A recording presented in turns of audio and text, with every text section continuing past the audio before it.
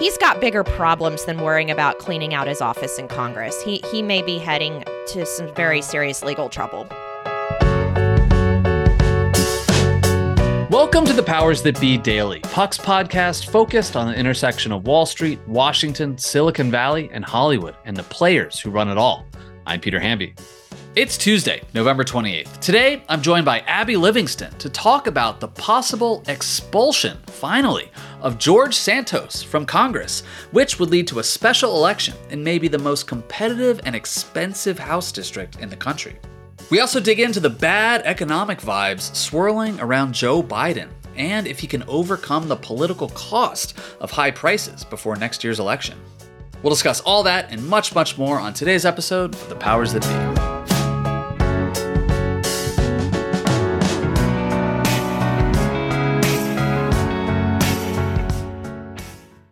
At Evernorth Health Services, we believe costs shouldn't get in the way of life-changing care, and we're doing everything in our power to make it possible. Behavioral health solutions that also keep your projections at their best?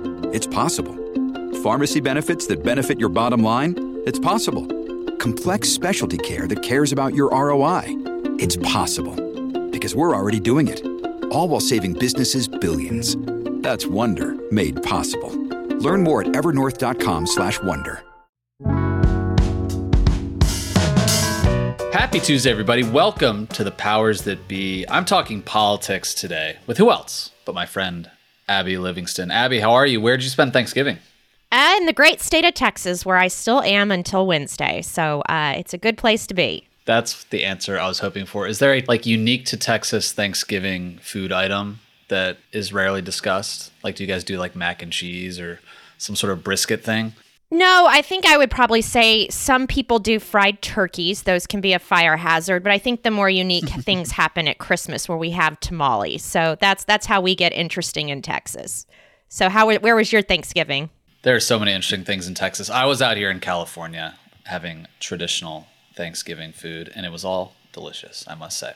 Abby, I want to ask you about something that feels like a long time coming, which is George Santos, the lying congressman from New York, Republican, finally seems like he might be booted from the House after the Ethics Committee finally unveiled a report and saying how Santos misused his campaign money and spent it on Botox, Ferragamo, OnlyFans, casinos, on and on and on and on. So, we've all heard about George Santos. He's become a punching bag, a cartoon character. Will go down in history as one of the weirdest politicians ever to grace the hallways of Capitol Hill. So what's the latest here? Is he going to get kicked out of Congress?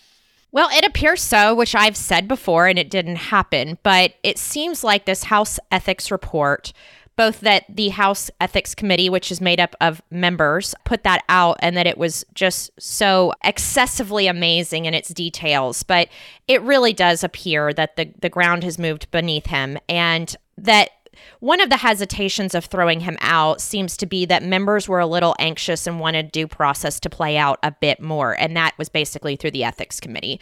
And that has assuaged those doubts. And so it looks like even George Santos has publicly said he thinks he's on his way out from Capitol Hill. What did he spend money on OnlyFans? Was he subscribing to content creators? I just gave the report a skim, but I don't think it went too in detail. But there was also an imaginary Maserati. It was just, and honestly, that is one thing. But the bigger issues are there was unaccounted money coming in and unaccounted money coming out. So you can get away with a lot in Congress, and you can get away with a lot in campaign finance reports, but he's got bigger problems than worrying about cleaning out his office in Congress. He may be heading to some very serious legal trouble.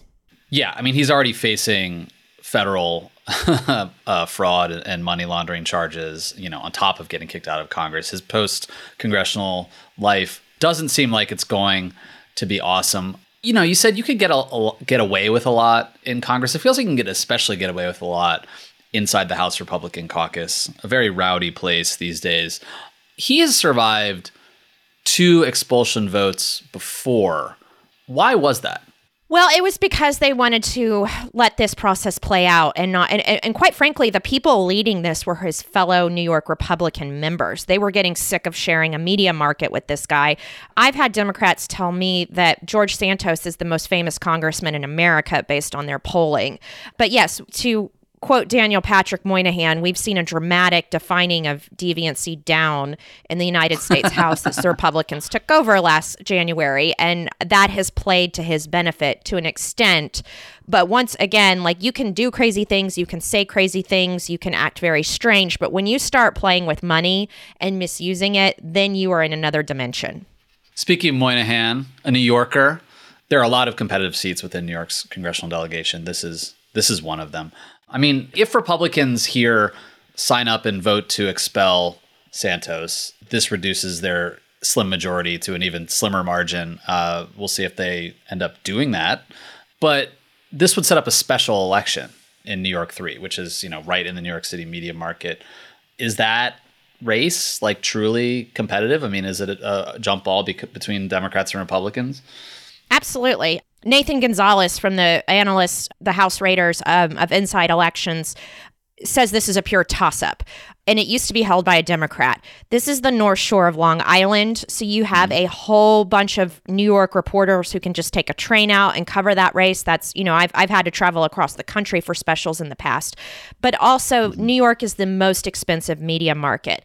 It's not that common to buy television advertising in New York for House races, but some Democrats are projecting that this could be the most expensive House special election of all time. But I've had some Republican pushback. A lot of times those races tend to be over direct mail and in digital and cable, but I do not think you can underestimate the scale of attention just because of the location, just because of George Santos. This thing is going to be one of the biggest specials we've seen on any level. It's also going to be interesting because, theoretically, like, if he gets expelled from Congress, basically what would happen is Governor Kathy Hochul would issue a proclamation within 10 days of that vacancy to declare a special. And that election has to take place like 70, 80 days after she does that. So we're looking at an election that would happen in the early part of 2024 in a House district that's a swing district. Biden won it in 20, and then, Santos won it after that. It's a swing district. And like, that's going to be an incredible bellwether for political reporters. It's exactly what you said. It's going to be like a perfect little early test of how the 2024 election is going to go and the mood of the country. I'm sure no one will extrapolate greatly from that special. Yeah, and I actually get pretty peeved when people draw too many conclusions from specials.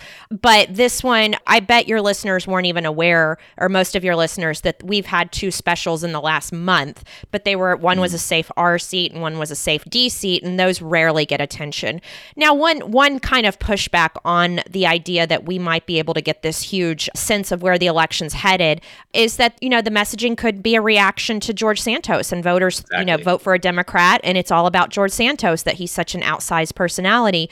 But I do think that we are going to be able to extrapolate some lessons from it. But I'm hesitating to declare one way or the other the control of the House, Senate, and the presidency over a Long Island House district. Yeah, the way to read specials is kind of like reading polls. Like, you look at the aggregate results over a bunch of examples. So earlier this year, there were a bunch of special elections all over the country in state houses. Democrats, despite President Biden's approval rating being in the toilet, Democrats, overperformed in a lot of those and won most of them. And, the analysts were like, well, okay, this bodes well for what's going to happen in Virginia and Kentucky and all the other elections in November. And that's sort of what happened. And so, yeah, I mean, if Democrats win here, that could be like a good example of that trend continuing. But it could also be exactly what you said. I mean, this is just a referendum on the craziness of George Santos, and people in New York just must want to go like 1,000 miles away in the other direction with their vote. So we shall see. But that House primary, if it happens, on the Democratic side at least, I expect that one to be very crowded. Abby, I'll take a quick break. And when we come back, I do want to talk more about the national environment and the economy.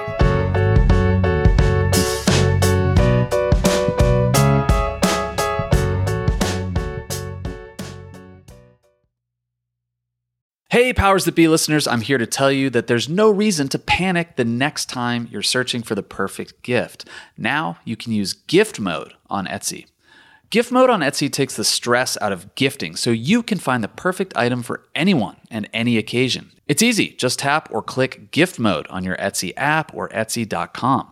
Then answer a few short questions about who you're shopping for and what they like. And gift mode instantly gives you a curated list of gift ideas based on hundreds of personas. I use Etsy all the time and have for years. I bought my brother some artwork. I bought my wife some jewelry. I even bought a rug for our living room on Etsy. I love it. But there's a lot of pressure around gifting. I usually have a hard time thinking of gift ideas for friends and family members around the holidays or birthdays in my life. And sometimes I get super stressed trying to find the perfect thing. But now with gift mode on Etsy, I can search hundreds of gifting personas and find so many incredible items. And I actually just found the perfect gift for a buddy who's just as into Cincinnati sports as I am, a hot cup of Joe Burrow mug. That's right, I found that on Etsy. It's amazing. Now it's simple to find gifts made by independent sellers for all the people in your life. So whether you need a housewarming gift for the new homeowner or a birthday present for the pickleballer, Gift Mode has you covered. Need to find the perfect gift? Don't panic. Try Gift Mode on Etsy now. Selling a little or a lot? Shopify helps you do your thing, however you cha-ching. Shopify is the global commerce platform that helps you sell at every stage of your business. From the launch your online shop stage, to the first real-life store stage, all the way to the did we just hit 1 million orders stage. Shopify's here to help you grow. Whether you're selling scented soap or offering outdoor outfits, Shopify helps you sell everywhere. From their all-in-one e-commerce platform to their in-person POS system, wherever and whatever you're selling, Shopify's got you covered. Shopify helps you turn browsers into buyers with the internet's best converting checkout. 15% better on average compared to other leading commerce platforms. And sell more with less effort thanks to Shopify Magic, your AI-powered all-star. Shopify powers 10% of all e-commerce in the US. And Shopify is the global force behind Allbirds, Rothy's, and Brooklinen, and millions of other entrepreneurs of every size across 175 countries. Plus, Shopify's award-winning 24/7 help is there to support your success every step of the way. Because businesses that grow, grow with Shopify. Sign up for a $1 per month trial period at shopify.com/Odyssey Podcast, all lowercase. Go to shopify.com/Odyssey Podcast now to grow your business, no matter what stage you're in. Shopify.com/Odyssey Podcast.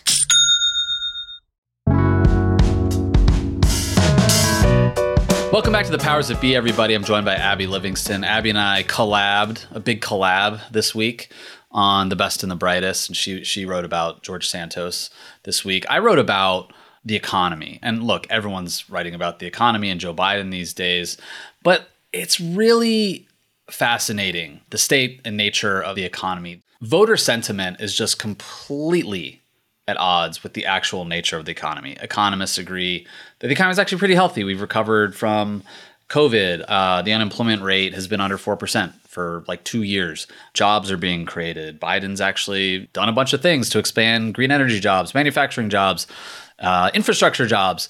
The issue is inflation and prices. And the reason that's so toxic for the president is that prices are really the way people experience, quote unquote, the economy. Groceries, gas prices, car loans, car insurance, all of those things are up, except for gas prices, which are down.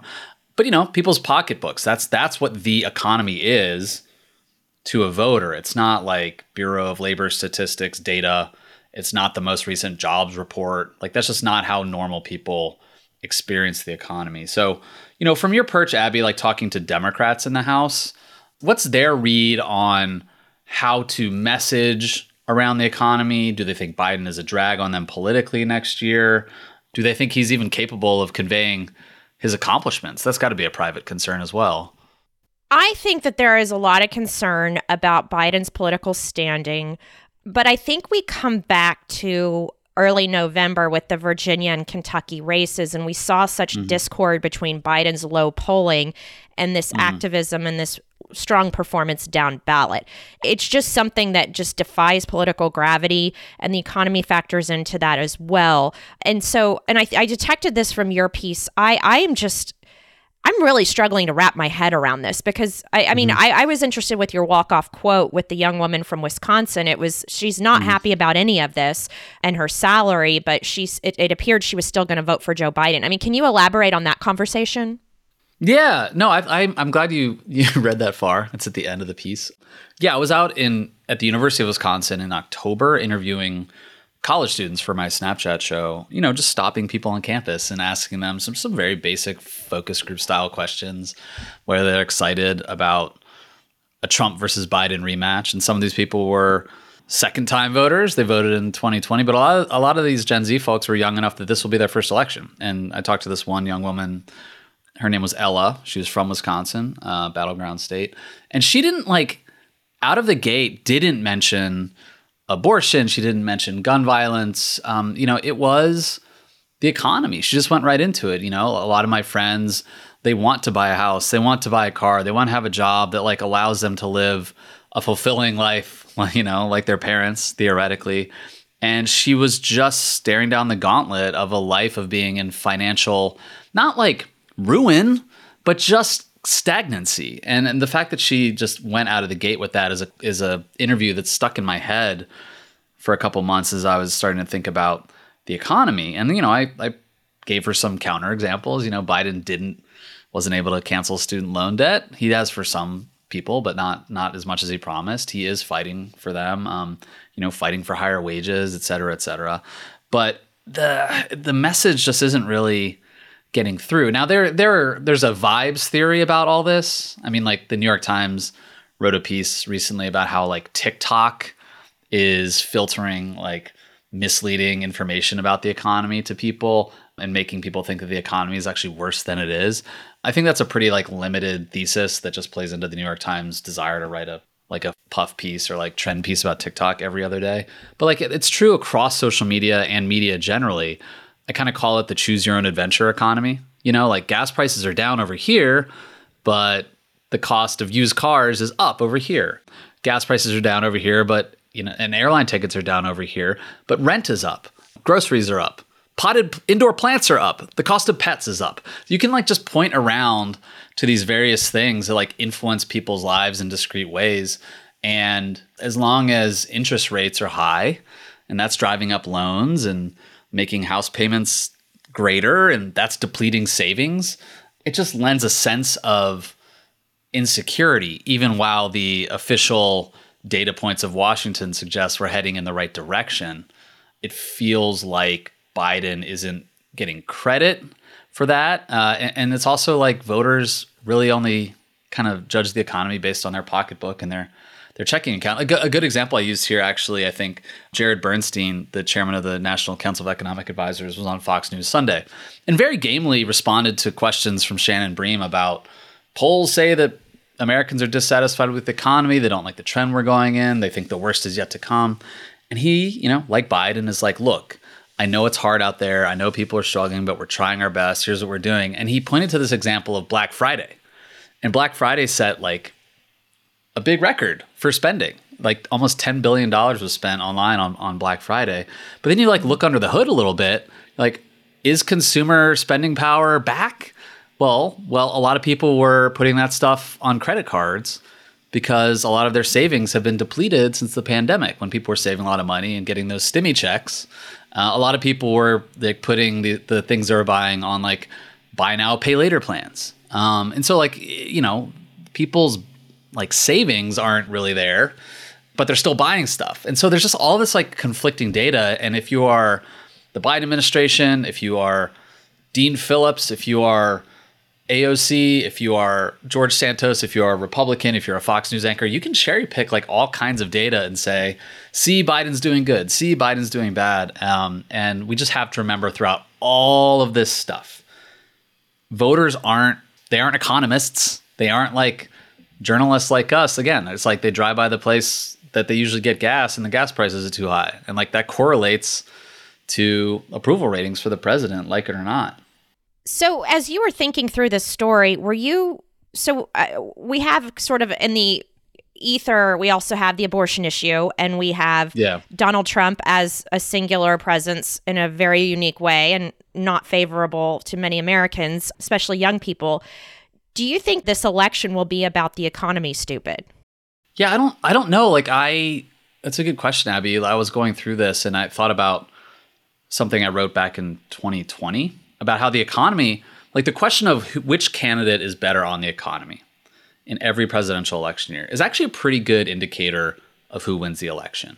Republicans have a built-in advantage on that question because people think about Republicans as like better on the economy because of lower taxes and business and all this stuff.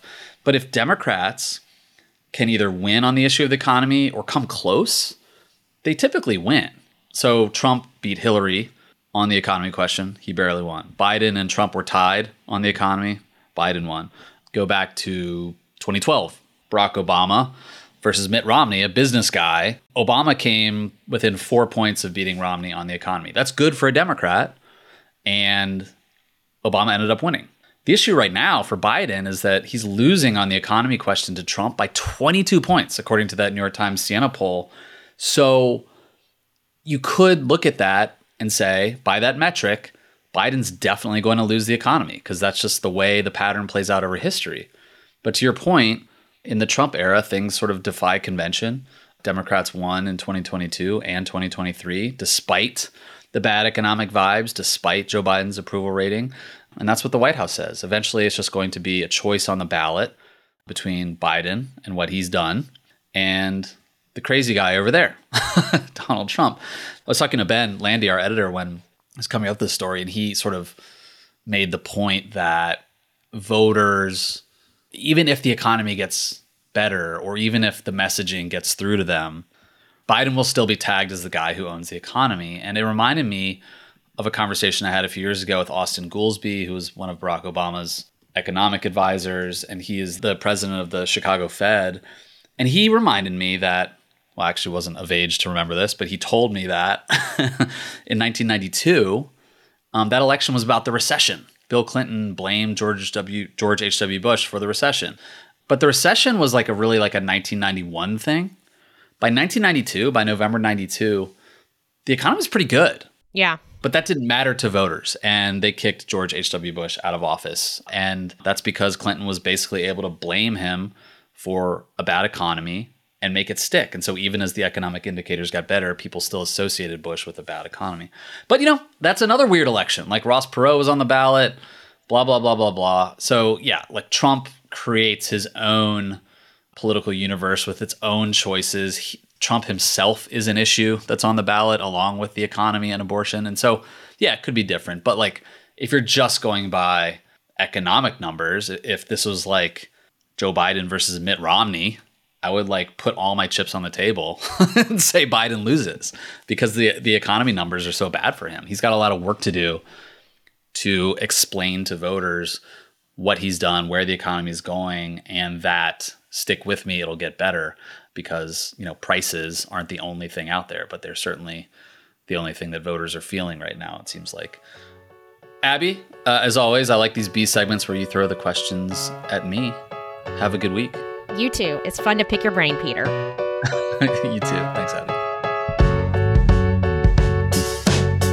Thanks so much for listening to another episode of The Powers That Be. As a reminder, The Powers That Be is the official podcast of Puck.